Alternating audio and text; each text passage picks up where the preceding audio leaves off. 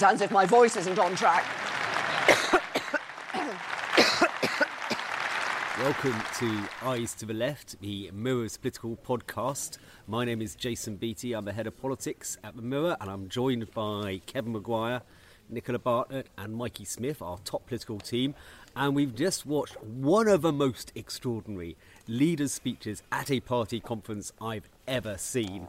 Theresa May, this was meant to be her great fight back, the relaunch. They were going to reboot the Maybot, and it fell apart, literally and physically in front of us. Everything which could go wrong did go wrong. We started with the Prime Minister giving a kind of plausible explanation of why she still wants the job, apologising for the election, and then about 20 minutes into a speech, a prankster came on, broke through security somehow and handed her a P45. And from then on, it was just downhill. She lost her voice, she was coughing, spluttering, could barely get her words out, had to pause. And many of it couldn't get any worse than that. And it did. The scenery behind us started to collapse. This is unprecedented, and we're going to digest what does it matter, what it means, why, how does she recover from this? So, Kevin, does it matter that she lost her voice? Does it matter she looked frail on stage? Does it matter that it went so disastrously wrong? Well, Jason, we've all got the cough. Oh, God, it was utterly excruciating. I have not seen a speech like that in 30 years coming to the conference. And at the end of the week, she needed a strong and commanding performance to show she was in charge. Instead, she spluttered and stumbled, and she'll get some sympathy, but what we saw was an ailing leader. Weak and wobbly, not strong and stable. It really matters because she will have lost the confidence of some of those in the cabinet who are supporting her.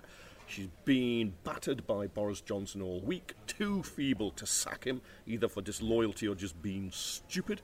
And there we are, she can barely deliver her own speech. And actually, there wasn't a lot in it if you looked at it, but you saw somebody who would not instill confidence. I think that performance, that dreadful performance for her, and the scenery collapsing, letters falling down, the prankster I thought she handled well, but the rest of it, I just think it symbolised the decline of Theresa May. Well, this is it's a metaphor for a party in ill health and can't find its voice. It couldn't be worse. The symbolism is terrible. Well, she'll regret the rundown of the NHS because I suspect she's now looking for a GP surgery without a long queue. No, it is just dreadful. We knew she was time limited. She might talk about fighting the next election. They'll never let her because she wasn't up to fighting the last one. She did apologise, as you say, in her speech. She should have done that at the beginning of the week. She's got everything wrong, absolutely everything wrong. And then when you ask for details of the big policies on energy and council house building, they either don't know the detail or what they tell you is really very weak and watery and not a game changer. The person who has had the best week at the Tory conference isn't here. It's Jeremy Corbyn. And Nicola, do you think she will get some sympathy? Will that help her? That people go, well, she struggled through. She showed a little bit of stoicism. She kind of did a couple of ad libs to try and help her kind of get through it by talking about getting a cough sweep from the Chancellor. She said that's the only thing you'll get free from a Chancellor. Well, is that good for her now? She's got this kind of, or not? I think I find myself in a very strange position of feeling pity for Theresa May. I never thought I'd feel sorry for her, but that's kind of not the reaction that you want for the Prime Minister. And as you said, this was billed as the kind of rebirth of her. She was trying to talk a lot in that speech about who she is and where she comes from and why she still wants this job. And actually all of that will just be lost. And I don't think the general public will, they're probably going to be at complete loss to understand what happened here today, as I think most of us are. I don't think that feeling sorry for Theresa May will particularly help her. And I think the other element of this is, she came into this conference with this very bad interview on the Andrew Marr show on the Sunday, and it kind of revived all the old doubts about her amongst the Tory MPs. Is she up to the job? She seemed a little bit kind of autopilot. She's very wooden. This nickname of Maybot was suddenly coming back to life. And as you say, this speech was his chance to show that, she has got resilience, that she is in for the long term. And all it's done is kind of prove probably the most deadly thing in politics. She's got bad luck. Everything which could go wrong for her keeps going wrong for her. She had good luck at the beginning because she was in the right place when David Cameron lost that referendum. Andrea Leadsom, her then main challenger, imploded over motherhood of all the issues. she had a lot of luck early on, but it's all gone wrong because of a bad judgment in calling that election when she was dreadful in it, had an awful campaign, a terrible manifesto, and ever since then she's been that dead woman walking, and she is there now on political life support. If they want to switch off the machine, she'll be out. She will be absolutely powerless to do anything about it if a cabinet turn on her now. Yeah, and the weakness has been exposed all week with Boris Johnson. Now, there was an amazing little vignette during the speech, Mikey. Did you see that when Amber Rudd, what did she do? She appeared to angrily order Boris Johnson to his feet when the Prime Minister was coughing and spluttering, and everyone rose to their feet to give her a round of applause for soldiering on through. Boris had to have a little bit of encouragement to get up and clap, which wasn't a good look, really. No, and we'll just feed into this idea that you know, he is still angling for the top job. His speech yesterday was seen as a kind of leadership speech, kind of what we describe as thinly veiled, but it was quite blatant, I thought, this one. And also he had the ability which May didn't have. He excites the Tory troops. They like him, don't they? He does. He can excite them, although I think there is a gulf emerging between the Cabinet and MPs who see him as a traitorous figure who they don't trust, and also they fear, as he showed, where joking about dead bodies in Libya, that is just... It'd be a walking time bomb about to explode at any time. But there's a difference between the gatekeepers, if you like, of the Tory party in Westminster and the party represented here, who do like him, as you see it. And you can see now the argument coming: do you stay with this slow, lingering death with the Prime Minister who can't even deliver a speech and just coughs and splutters and stumbles our way forward, or do you roll the dice and take a chance on Johnson or on David Davis, on Amber Rudd, on anybody? It's almost Theresa May has made the case for anybody but Theresa May. But they don't dare get rid of her. And the worst thing for her now is she's now reliant on sympathy rather than respect. She's only there because of pity, and that's a very fragile existence of your Prime Minister, isn't it? Sympathy should be reserved for 7-year-old kids who fall over and scrape their knee in the playground and are crying. Not a Prime Minister of the world's sixth biggest economy in the world, in Brexit negotiations, big decisions being made on the economy, the health service and so on. When it's sympathy for her, it's almost patronising. That's all we have left now is sympathy for her, because she's not up to the job, she can't do it, we see she's in trouble, we know she's on her way out, it's just when. Yeah, and you've got this other problem with us that because she was coughing and spluttering so much, and because it was so excruciating to watch, I found it difficult to actually kind of follow any of the substance of the speech. All I was sitting was listening to it was, will she get through it? And I was completely preoccupied by that rather than anything. Did she say anything, Nicola, of any substance? Help me through this. Yeah, I mean, I was sat listening to it in the hall, and that was definitely the feeling after she started coughing. All of the Tory activists had sort of decided en masse to sympathetically clap whenever they felt that she was going to cough. So they were kind of clapping at odd intervals, preempting the coughing fit. But she was definitely trying to address some of the problems and the concerns that people have had with her and with her government. I mean, there was that announcement on house building, but as we've already sort of analysed, it's really not enough. I went to the briefing straight after with her team, who were struggling on the detail of any of these policies. They might have filled it in, they might have made it up now, they might have invented it, they might have found out what it really is. But on energy prices, they didn't actually know if there'd be a legal cap or not. On house building, it seems there are going to be 25,000 new council houses over about 5 years. There are 1.2 million people on the waiting list. This seems to be more spin and presentation rather than the big significant change to tackle those problems that are blighting people's lives. If you haven't got a decent home to live in, or even a home, how can you have a job, bring up a family, get them educated? You can't. And yet again, politically, we're seeing them on the defensive. They're having to react all the time to the land which Jeremy Corbyn has mapped out. Exactly. And he's occupied this territory. He said, look, we have a housing crisis. He's saying we've got to tackle student fees. Yeah.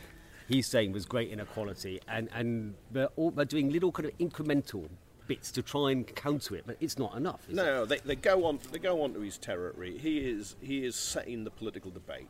but when they go on it, they can't really come up with the radical, bold proposals that are needed. The one exception is, it's Eyes to the Left, Daily Mirror podcast. We've campaigned as a newspaper for 2 hard years to get the law changed in England on organ donations, so it's opt-out rather than opt-in. 500 people are dying needlessly every year, and she's finally come on side. I'll applaud that.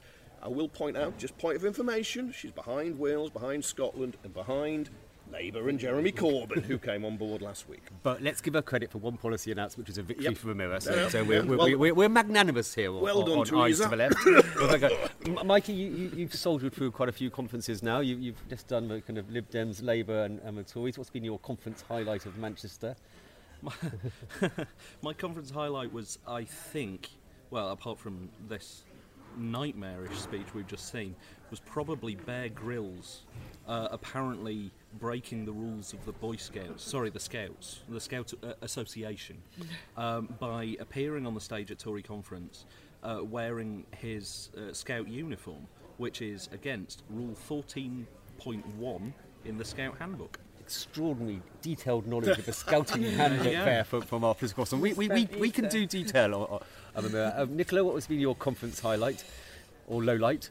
I think apart from today, it's kind of a more serious one in a way. Is that some of the discussions here at the conference fringes about the Tories' youth problem I found really interesting, because there is, although you can't definitely see that it's filtered through, but there are definitely people within the party at large who've really got a handle on the fact that Labour have just stolen the march on them when it comes to young people. And all of the cabinet ministers who were making their speeches this week were trotting out these things about the 1970s, the 3-day week, these scaremongering ideas about socialism. Was actually on the fringes, people were saying, these ideas don't mean anything to young people. They don't remember the incidents that you're talking about.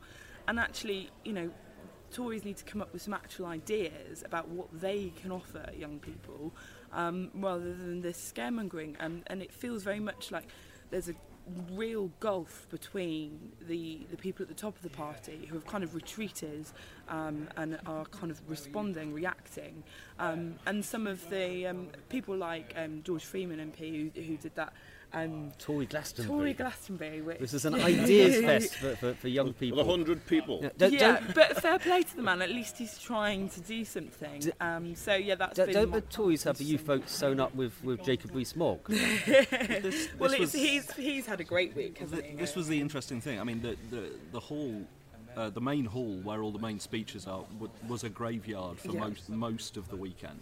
All of the energy has been in the fringe meetings. Definitely. And the two sort of biggest draws, the two people who did lots and lots of fringe events and got queues around the block for all of them, were Jacob Rees-Mogg, who young people love because he's a hilarious toff, and Ruth Davidson, who speaks like a human being. And in the fringe event I saw her at, she made a sort of decent pitch for the Scottish Tory leader. The Scottish Tory leader.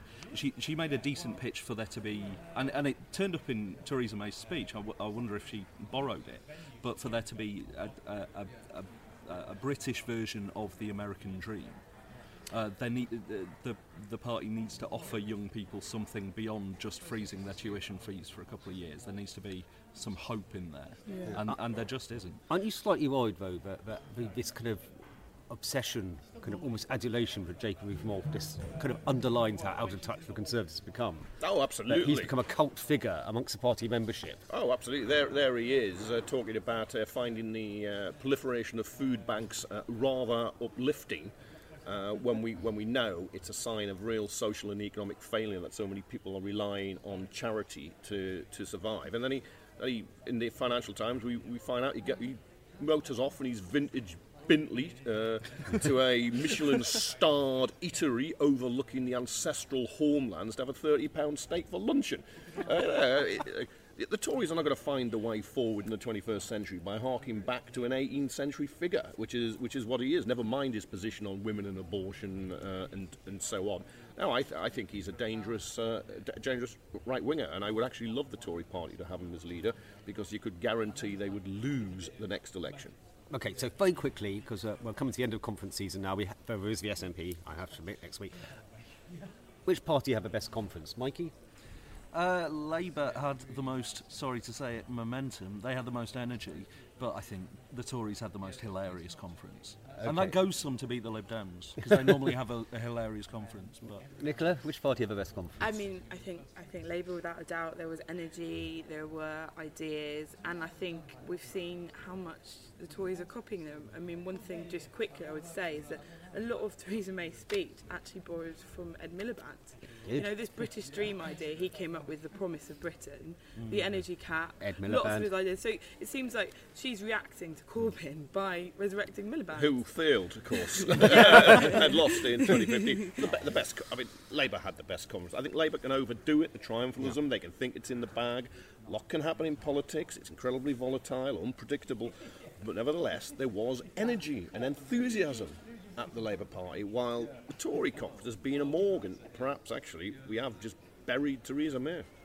Yeah, well, we managed to get through this without coughing and spluttering too much. We showed the resilience which maybe the Prime Minister was slightly lacking an hour earlier. Thank you very much for listening. Do go to our website where you can download and subscribe to the podcast. That's www.mirror.co.uk/podcasts.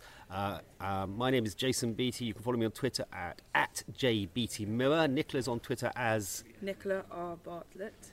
Mikey. I'm Mikey Smith.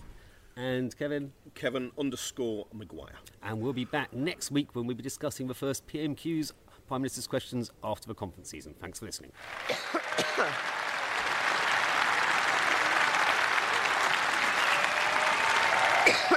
Thank you.